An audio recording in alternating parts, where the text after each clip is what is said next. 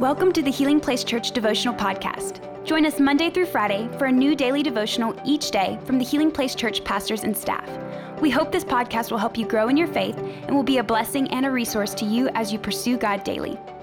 What's going on, Healing Place Church? So glad you decided to join us today for this daily devotional. Feel like I haven't been with you guys in forever. I miss you. Get to see you on Sundays, though, so I look forward to that. Man, I love this series that we find ourselves in. I know I say this every series. It's just I am a fan of Healing Place Church, man. I am a lifer here. This church has just done so much for me, and hopefully it's done the same for you. But if it hasn't, we want to. Let us help. So jumping in today, straight into this series on promises of God, jumping into Psalm 32, verse 8. It says, the Lord says, I will guide you along the best pathway for your life. He says, I will guide you along the best pathway for your life. I will advise you and watch over you. You know, that's one of those verses that you need to hear, not just with your ears, but with your heart and with your mind. You know, we have so much chaos and clutter in our day, in our life, of so many needs, and I need this, I need that. If I had more money here, if I had a bigger car here, if I had a better this there, I need to do this and this for work and that for work. And so many of these messages, they can find us so just weighed down, and then we can come to a verse like this and hear it with our heart and with our minds. Is the Lord says, I will guide you along the best pathway for your life. I will advise you and watch over. You know, it reminds me so much of Psalm 23. You know, I wanted to do some research on this to see where David was in the seasons of his life when these verses were written, or what that connection may be, but I did not have time to. But you all know Psalm 23. It's one of my favorite verses. The Lord is my shepherd, I shall not lack. It says that he lets me lie down in green pastures. He leads me along still waters. He leads me along the right path for his name's sake. It sounds so much like that verse, but the truth is about so many of these verses and scriptures in Psalm 23 and Psalm 32 is we can become so familiar with them. We become so ingrained of just a part of our culture, our society. I think about Psalm 23, we all know it. You know, even Coolio knew it. But we can grow so comfortable and familiar that they begin to lose some of their power and some of what they really, truly are.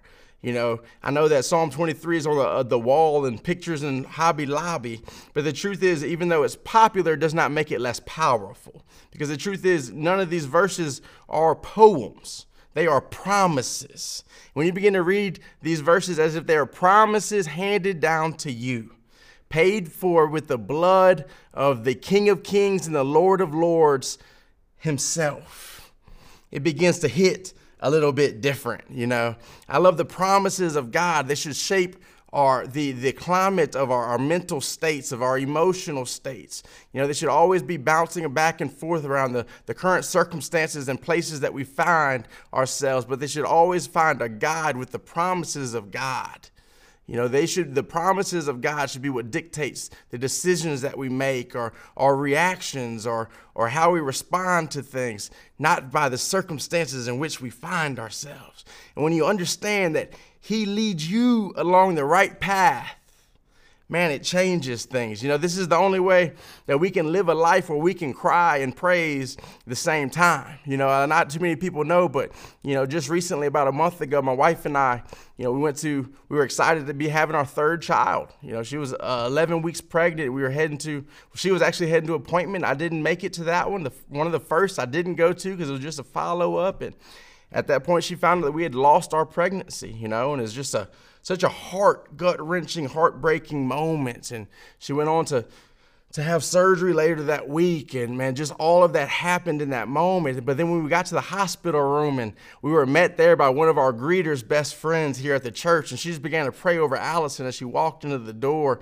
And then one of the social worker was somebody else who works at the church's sister-in-law, walked into the room and just started praying over us, all of them by coincidence on our side, but obviously divine providence. And you begin to just see the faithfulness of God over the length of your life. You know, I think about the back surgeries that I've had, the fact that our first child, we adopted him. God called us to adopt and gave us $60,000 in almost 3 days for that to happen. And then Selah, my second child, man, how beautiful she is, the joy that she brings into her room. And I think about the college tuitions that God provided and the positions that he provided and the fact that I still have a wife who still wants the job. And I just think about so much of his faithfulness and how he's led me to this place. And I can't let something, even though so painful and such called us for a season of grief and to make sure that we grieved healthily, yet I was able to praise him out of the same voice that I grieved the loss of a child. Because his promises are that good, because his faithfulness is that good, because he's faithful even when we're not faithful. And maybe you're here and you've never walked with God like that. My experience hasn't been like that. It's just really been coming to church on Sundays or watching these devotionals and getting encouraged. But man, God wants you to walk with him that way, like a father does a child. And he wants to sit with you. He wants to talk to you. He wants to show you his faithfulness. God doesn't ask us for blind obedience. He doesn't just expect you to trust him the way that I do or that I've come to only because of the 13 years of him writing his faithfulness over my life. But he wants to start that journey with you. He wants to earn your trust.